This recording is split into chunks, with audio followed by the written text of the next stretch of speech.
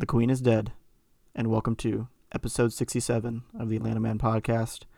I'm your host, Ryan Rogers, and on today's episode, the Atlanta Falcons have played their first football game of the 2022-2023 season, and the Atlanta Braves had a fine week overall on the surface, but suffered a brutal, demoralizing, traumatizing loss on Sunday to the Seattle Mariners. But first, we will talk about the Falcons and their first game of the season. And I'm going to preface this by saying I'm not going to go into super duper specific details of this game because, to be quite frank, they don't deserve it.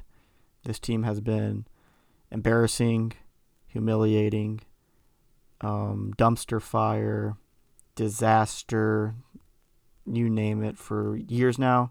The team, coaching, front office, ownership, you name it.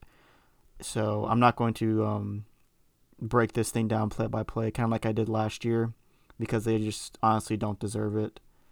And yeah, until they show me they deserve it and show me that they're capable of being competent and, actually can kind of change the way things go for this franchise, then maybe I'll start to care. But right now, in the Falcons section of my brain, the nerve endings are just completely burnt off.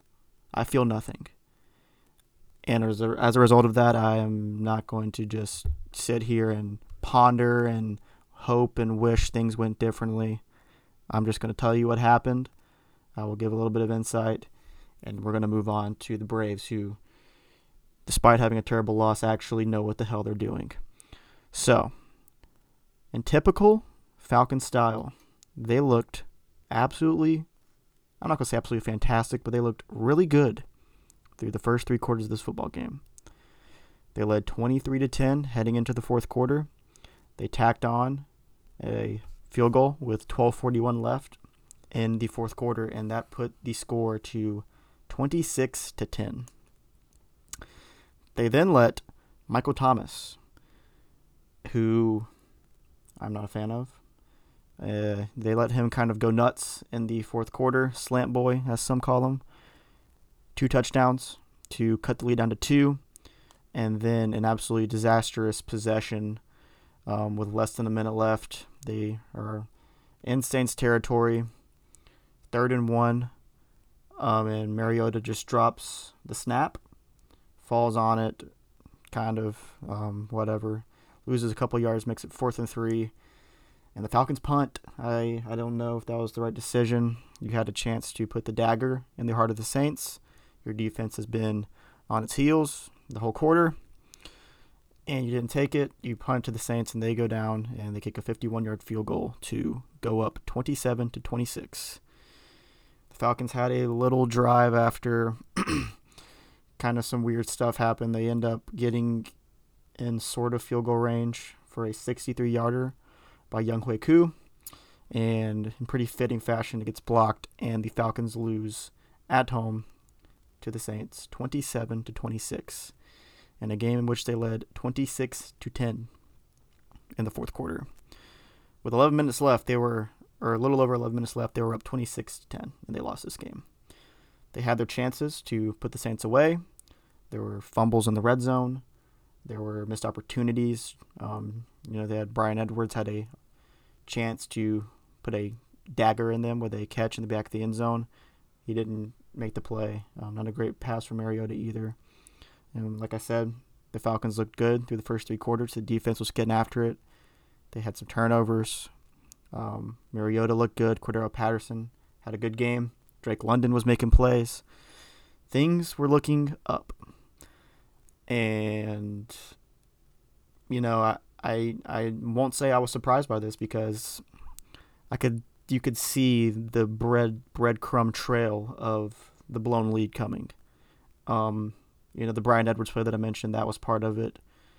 The Michael Thomas stuff, the only touchdowns scored in this game were, for the Saints, were two from Michael Thomas and one from Taysom Hill, which is just like my worst nightmare. I mean, those two guys are just the worst. And yeah, that accounted for all their touchdowns, and that's just awful. I don't like that at all. But yeah, you could just kind of tell that this was going to be Falcons disaster class per usual, and it was. And I was watching the game with some friends, and I was like, man, the Falcons are going to do this, aren't they? And by do this, I mean they're going to blow it. And sure enough, I mean, I was right on the money. Right on the money. And I'm not proud to say I'm right on the money. It doesn't make me happy. I don't find pleasure in that. But man, I was right on the money. It's just more of the same, man. More of the same every year. Something, coming off the offseason that they had when they tried to trade away years and years of first-round picks, potentially even young, talented players for a serial rapist, and completely disrespecting the best player to ever play for the franchise. Coming off that offseason, end of the season, I can't say that I was super excited for the Falcons this year. On paper, they are projected to be one of the worst teams in the league. But, week one at home, you're playing the Saints, who I do not like. And, no matter how bad the Falcons are, no matter how bad some of us want them to just tank and get a good draft pick, I always want us to beat the Saints. And them going about it this way to the Saints is just terrible. It's disgusting. Makes me sick to my stomach. Gives me a headache. But not because I care. Just because I'm tired. And, ever since the Super Bowl, the just absolute ineptitude of this franchise is just jarring. The roster construction from Thomas Dimitroff, Terry Fontenot not getting off to the hottest start, Dan Quinning a lot and, not pressing the right buttons. It's just same with Arthur Smith like today. Definitely some too much conservative play calling for my liking, offensively and defensively. And I'm sorry if this just sounds like a eulogy, but I mean, I just can't get up and get excited today. Like, today was a bad day. Today was a very, very bad day. And I'll get into more of what made the day even worse later. But, yeah, man. If you want to yank some positives out of this one, for the tankers out there, the Falcons are 0-1. They're on pace to probably lose every game now. I don't even know who we play next week.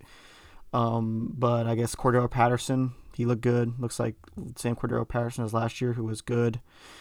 Drake London made some plays. I guess I can read their stats because they deserve it, I think. Mariota, his line is fine. Overall, he ran the ball pretty well too, but he just fell apart in the fourth quarter. But Drake London led the team in receiving yards, 74 yards on 5 catches. Kyle Pitts was kind of a non-factor, and I don't blame Kyle Pitts for that because I think Kyle Pitts is awesome. And I just think that's kind of the fault of not incorporating him in creative ways. But Cordero Patterson had 120 rushing yards and a touchdown. That's very good. He had 3 catches for 16 yards. He's good. He's good at football. Grady Jarrett was making it happen in the first half on defense. I'll give him some credit. I love Grady Jarrett. He's a great guy. But, yeah, man. I don't really got much else on this one. It's just the same team. They're the same. Nothing has changed. I don't like it. I hate it, actually. And yeah, sorry if I was just so monotone and uninterested, because I kind of am. And they haven't given me any reason to get up and care about this team and invest my feelings in it. Because, when they lost, did it suck? Yeah, but it doesn't suck in the same way when my other teams lose in devastating fashion.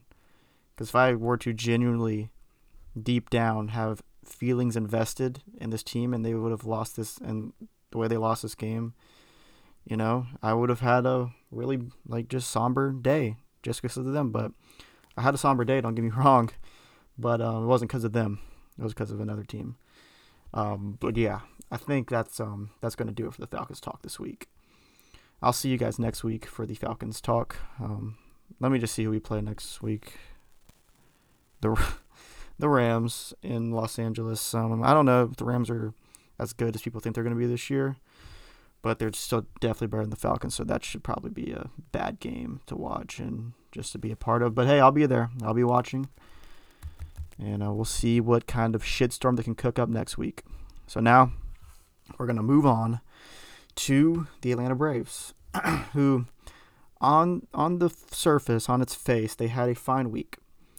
They went 3-2 in the first 5 games of this West Coast trip. Included 2 games in Oakland against the A's and 3 in Seattle against the Mariners. I'm going to breeze through relatively quickly the first 4 games of the week. They won 3 of them and they lost 1. They win game 1 on Tuesday in Oakland, a 10-9 game.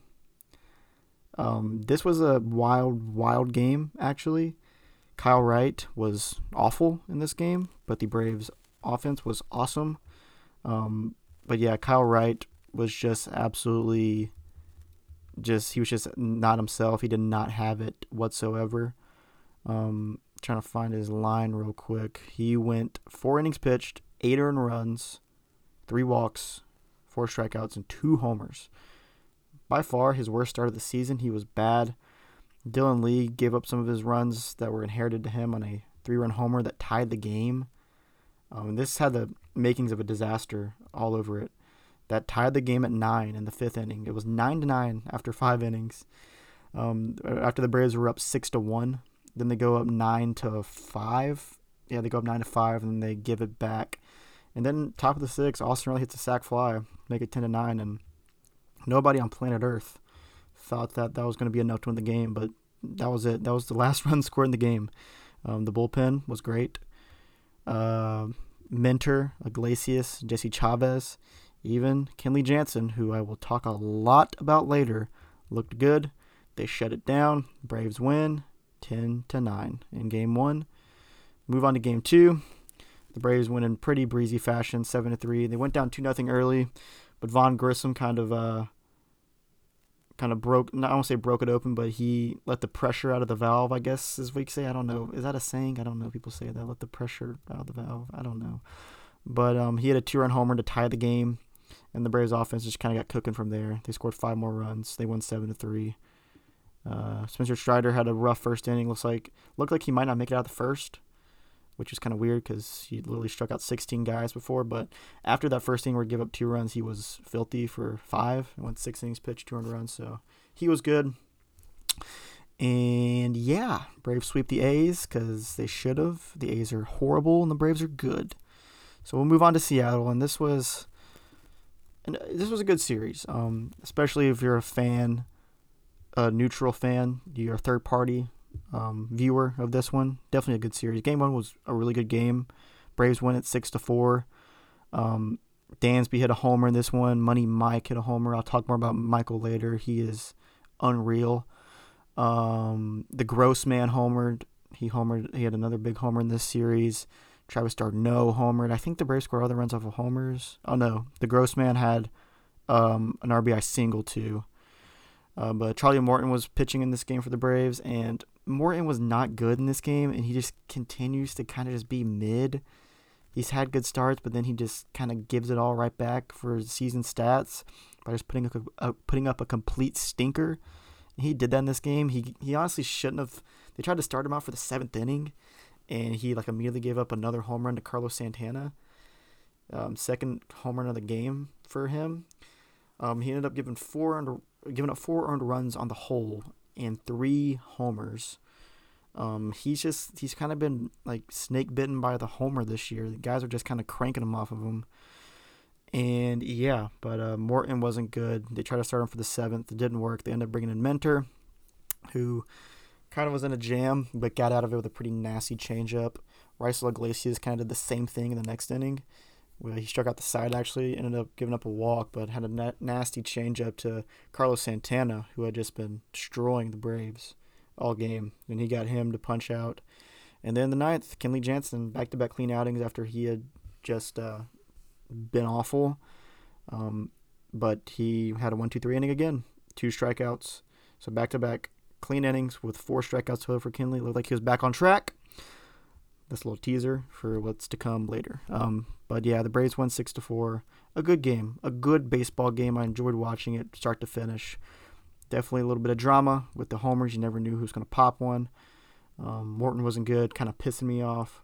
But the Braves win, so all's well that ends well, I guess, Charlie. Move on to game 2. This was the clunker of the series. This was not a very exciting game. The Braves lost this one 3-1. The offense was terrible in this game. The only run they scored was on a ground out. Max Fried gave up a couple of homers. He wasn't his best self, but I think he still went 6 innings pitched, 2 earned runs. Yeah, 6 innings pitched, 2 earned runs. Both of the runs were off solo homers. He struck out 6, didn't walk anybody. He was good. I mean, that's a good start. Like, you know, if you told me Max Fried was going to go 6 innings pitched, 2 earned runs in this game, I would say the Braves have a solid chance to win, and they didn't. The one run the Braves scored in this game was unearned.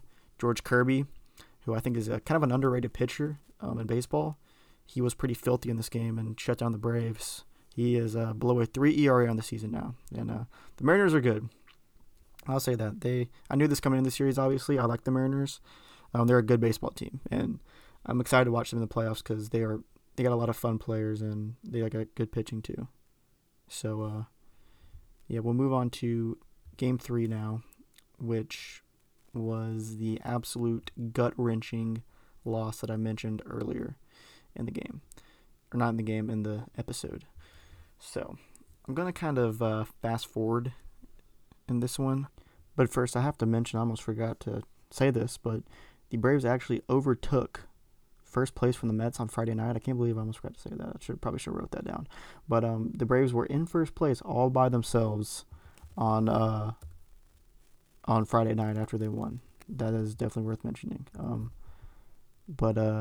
Yeah, that didn't last for long. They were up by only a half a game. The Mets won Saturday night, and the Braves lost, so that put the Mets back up half a game. And things currently stand at 1.5 games behind the Mets because they won today on Sunday, and the Braves lost. So, that being said, we'll get into Game 3 now, which this is the toughie. This is the bad one. Okay. I'll preface it by saying I think this is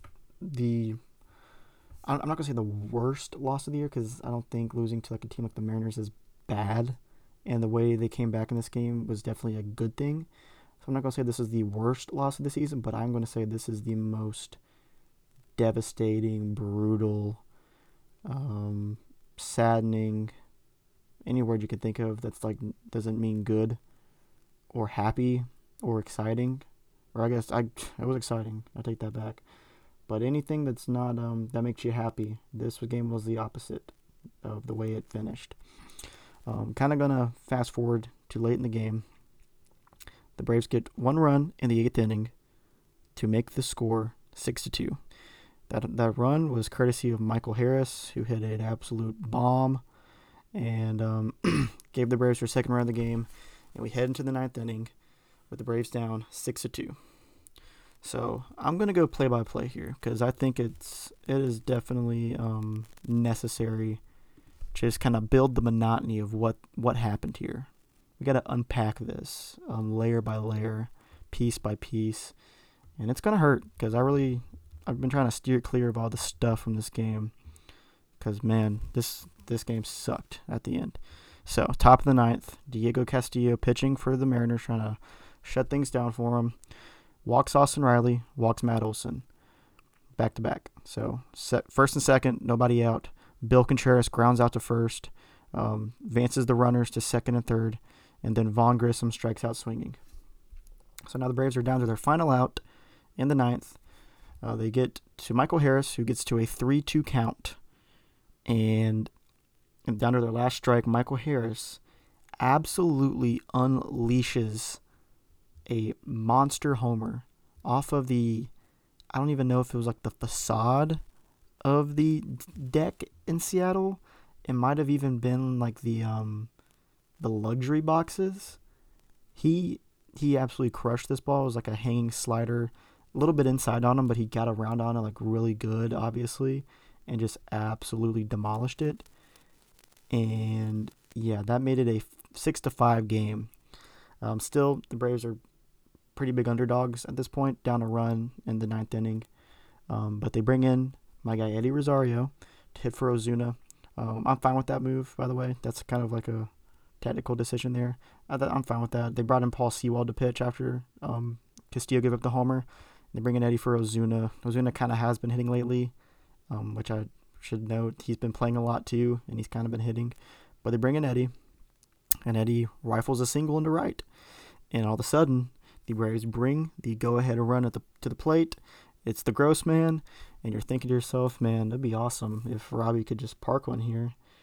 But you're in back of your mind, you're thinking, man, that's not gonna happen. Probably gonna be the last out. Valiant effort, guys. Way to make it interesting.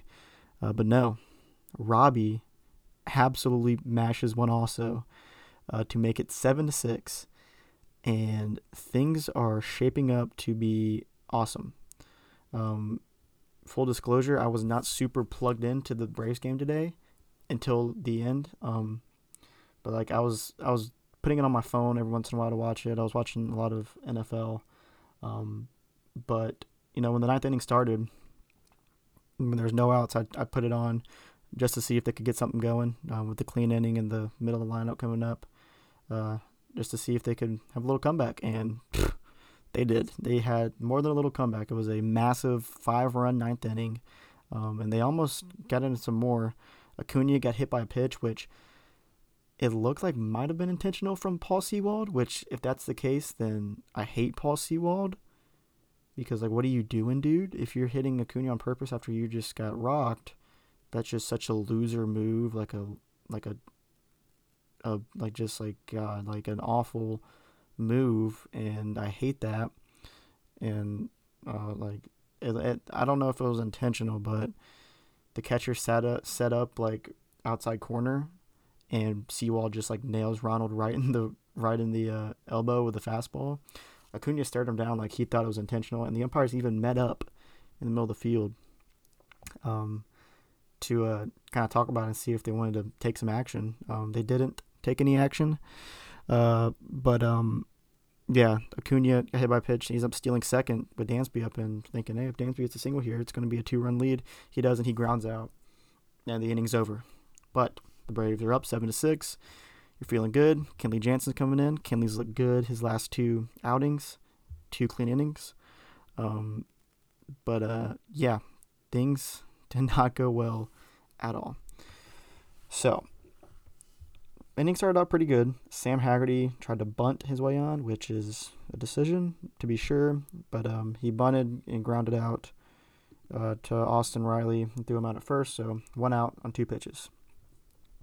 Then Julio Rodriguez, who is awesome, he's probably the AL Rookie of the Year, comes up, and he absolutely crushes a hanging slider from Kenley to tie the game.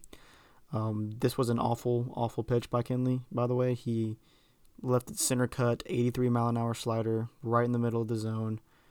I don't think you could put the ball on a tee better for Julio there. It was the hardest hit ball of his career. He hit that ball 117 miles an hour. I think it was the hardest ball ever hit off of Kenley Jansen. It was absolutely mashed and tied the game, which sucked. But in the moment, you're still like, hey, the game's tied.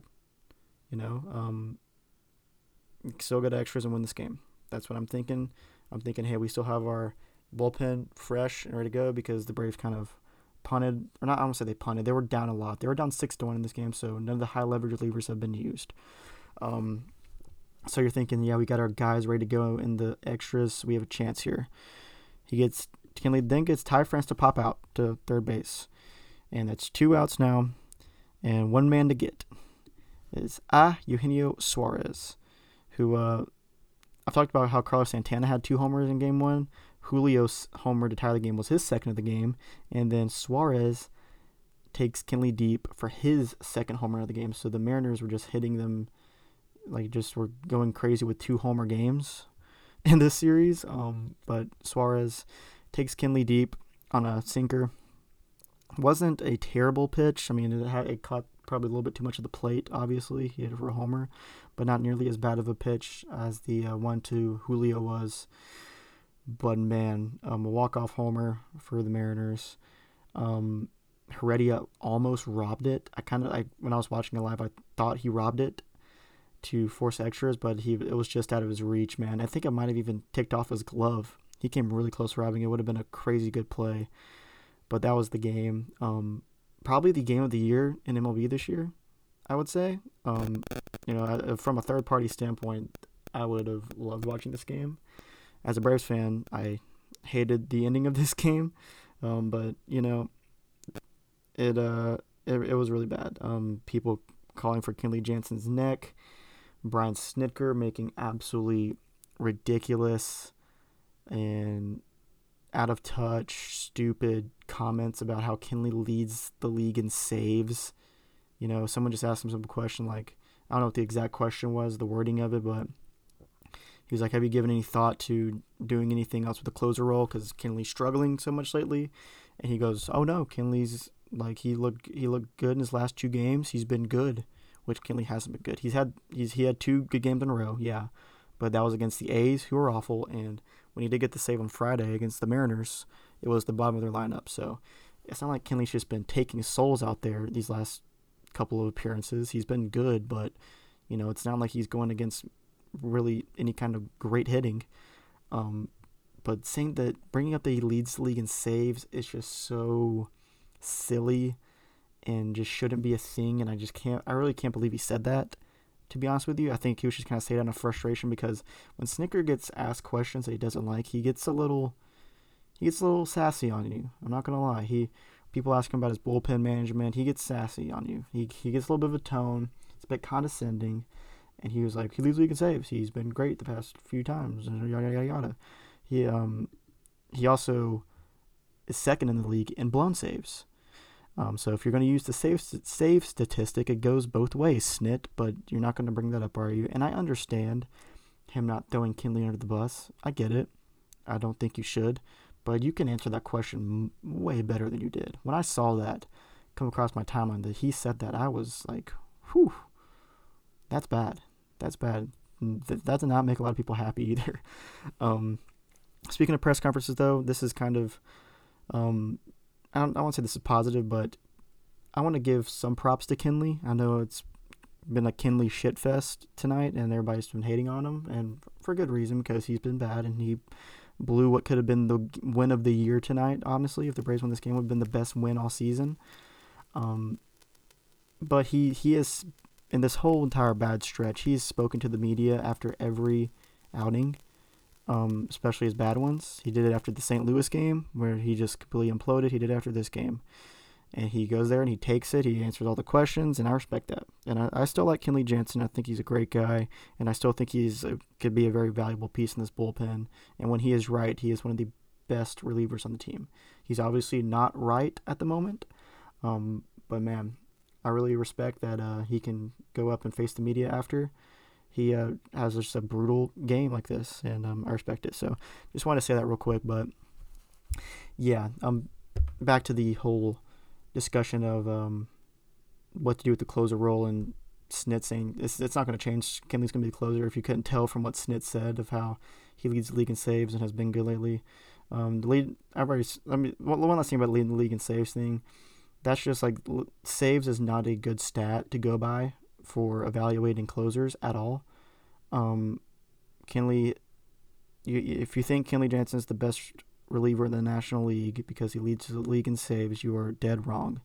Kenley Jansen has been bad lately. I think he could admit that. I think Snit deep down knows that, but he's just not going to make a move. I'm sure a comment like that makes Alex Anthopoulos and the analytics guys in the front office head spin around. Yeah, that's all I got on that. I just hated that comment so much. I thought that was bad Snit, just bad, out of touch, concerning, all those things. I thought that was bad. But what to do with the closer role?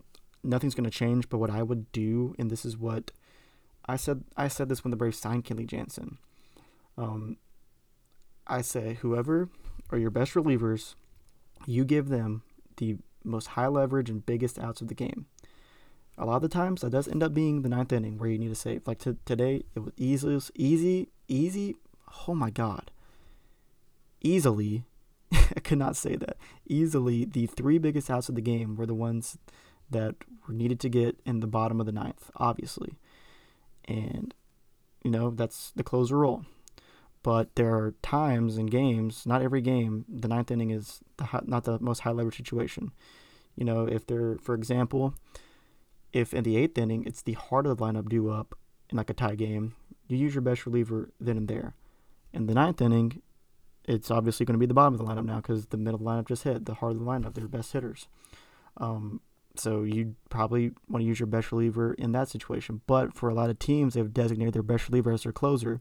For the Braves, it's not the case because Kenley is not the best reliever on the team, and he's the closer, which kind of inadvertently, I know it's funny how it kind of flips it on its head of what Snit's trying to do, and he kind of inadvertently does this to where he uses his best reliever when the high leverage situations are the 7th and the 8th because he thinks Kenley's the best reliever on the team and he's the closer. But so that kind of gives the Braves an advantage inadvertently, which is kind of sad that Snit doesn't. He's accidentally doing a good thing, but he doesn't know it. But yeah, what I would do is I would keep it to my philosophy of giving your best relievers the highest leverage moments, even if they're not at the bottom of the ninth. And that's kind of my answer to the closer role. That would mean at times I would want Iglesias or Minter in closing games when the biggest outs are in that ninth inning, or Kenley pitching the ninth inning sometimes too when it's kind of not still like a save situation, a close game, but not super high leverage, and you needed to use Minter and Iglesias in the 7th and 8th for those high leverage moments that were presumed to be more important than the ninth inning. That's my answer to that. But at the end of the day, Kenley's going to be the closer until I don't know how bad he would have to be to get just kicked out of that role. I don't know. I really don't know. But yeah, he's been bad, and this game reminded me so much of last year's game against the Giants. It was when the Braves. It was Game 1 in San Francisco. Last year's Giants obviously were an incredible team. They won 107 games, and the Braves go in. They're down in the top of the ninth by 2 runs, and Travis d'Arnaud hits a 3-run homer against the best team in the league, Giants, to put the Braves up by a run. And it's it's looking like this is going to be the biggest win of the year, the best game of the year, the come from behind win you're going to think about from years to come. But then Will Smith, Kenley Jansen and Will Smith are kind of having similar seasons from 2021 Will Smith, from 2022 Kenley are very similar. But Will Smith comes in, 2 outs, 2 strikes, gives up a game-tying homer to Donnie Barrels? I think, yeah, it was Donovan Solano. And then the Braves lose in extra innings. That game and this game are the same to me. The way I feel after, I feel awful. That was the worst loss of the season last year for me, and I think this is the worst loss of the season for me this year. Either this one or that game against the Dodgers on Sunday Night Baseball where Kenley was pitching, and the Braves were up 2 runs with 2 outs and 2 strikes, and they lost. Do you know how hard that is to lose? I'm not going to get deep into that Dodgers game, but that game sucked. But, yeah, it's either that game or that Dodgers game are the 2 worst losses of the year. And, yeah, this game was awful, man. The ending, it's funny because I just didn't think the Braves were going to be a big part of my afternoon. I saw I was kind of intermediately checking in here and there. Saw that they cut to 6-2 with Michael Harris, who I'm about to talk about in a second. But then I just turn it on just to see if they can come back, and all of a sudden the Braves are the biggest thing that's happening to me this afternoon, in the middle of the first Sunday of NFL, which is pretty wild. But they made themselves part of my Sunday for sure, more than they were gonna be. And with that being said, the Braves were not supposed to win this game. Being down 6-1. If the Braves would have lost the game 6-1, not put up a fight, I would have came on here and kind of been all ho-hum. Oh, the Braves lost 2 out of 3. The Mariners are good. Whatever, move on to the next one. But man, they came back, and then they ripped my heart out on this one. This was a terrible loss. But yeah, I'm kind of just going on a wild tangent at this point, just talking, just to hear myself talk, I guess. But to wrap up the show, I just want to kind of wax poetic about one guy. And I think I have a hot take about this guy, and that guy is Money Mike Harris. He, in my opinion, and this is my hot take, by the way, I think Michael Harris has been the best player on the Braves this year. He has been our best player.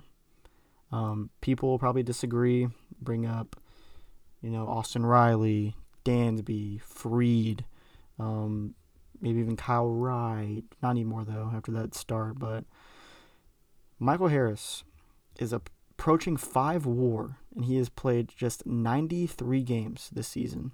He is now up to 18 homers. He has a 909 OPS. He's 21 years old, by the way, 21 years old. 909 OPS, approaching 5 WAR in less than 100 games. He's swiped 16 bases. He is a Gold Glove candidate in center field. He might be the best defensive center field in baseball, and he has a 909 OPS. He has almost 5 WAR in 93 games. He's 21 years old. I will say this. The one person, and this is me knocking on wood, God forbid, the last thing, the worst thing that could happen to the Braves this year is Michael Harris getting hurt. There is no substitute for him. He is the most valuable player on this team. People are going to probably disagree with this by saying he hasn't played enough, and that's not his fault because he got called up later. But easily, since he's joined the team, he's been the best player. And I just think on the year as a whole, he is the most important player to the team. He is the best player on the team right now, and that's just a crazy thing to say. If I would hear myself talking back in April when the season started, I'd probably be like, "What are you saying? Like, this can't be real." He is absolutely unbelievable. I think he's easily the National League Rookie of the Year, even though the betting market still thinks it's Spencer Strider, who is great. I love Spencer Strider, but Michael Harris has maybe been the best rookie in baseball this year. The only guy that kind of gives him a run for his money is Strider, or the guy that kind of broke our hearts today, Julio Rodriguez. And I think, he hasn't played as many games as Julio, but average-wise, his averages, his OPS, he's a better defender than Julio. I think he's better than Julio Rodriguez. And I love Julio Rodriguez, by the way. He's one of my favorite non-Braves. Oh, my God. That was an awful voice crack. He's one of my favorite non-Braves, for sure. One of my favorite players in the league. And I think Michael's better than him. And he's one of the biggest prospects in baseball. Michael just wasn't that committed this season. But, yeah, there's my Michael Harris hot take, Michael Harris tangent. He had 2 homers today. His first career 2-homer game. He's up to 18 homers on the year. 311 batting average, 909 OPS, all that stuff. He is phenomenal, and I don't know what the Braves would do without him. I don't know where they would be without him. He has been just wildly important to this team. So yeah, had to get that off my chest because he's been so good lately, and he was so good in this series. So had to say that, and I think that's all I got for this episode. All I got on the Braves. The Braves, they're a game and a half back from the Mets. Today's loss sucked, but the things that the Braves are trying to do, which is win the division, are still very, very possible. They go to San Francisco next, play 3 games to wrap up this West Coast trip. Hopefully those go well. But the Braves are still in a good spot. They could be in a better spot, obviously, but they can still definitely win this division, and they can accomplish the things they're trying to accomplish, no doubt about it. So don't freak out too much. I had to tell myself that a couple times today, not freak out too much, but yeah, they're going to be fine. They're going to be fine. Trust me. Okay. All right, that'll do it for this episode. If you made it this far listening, I really, really appreciate it, and I will see you in the next one.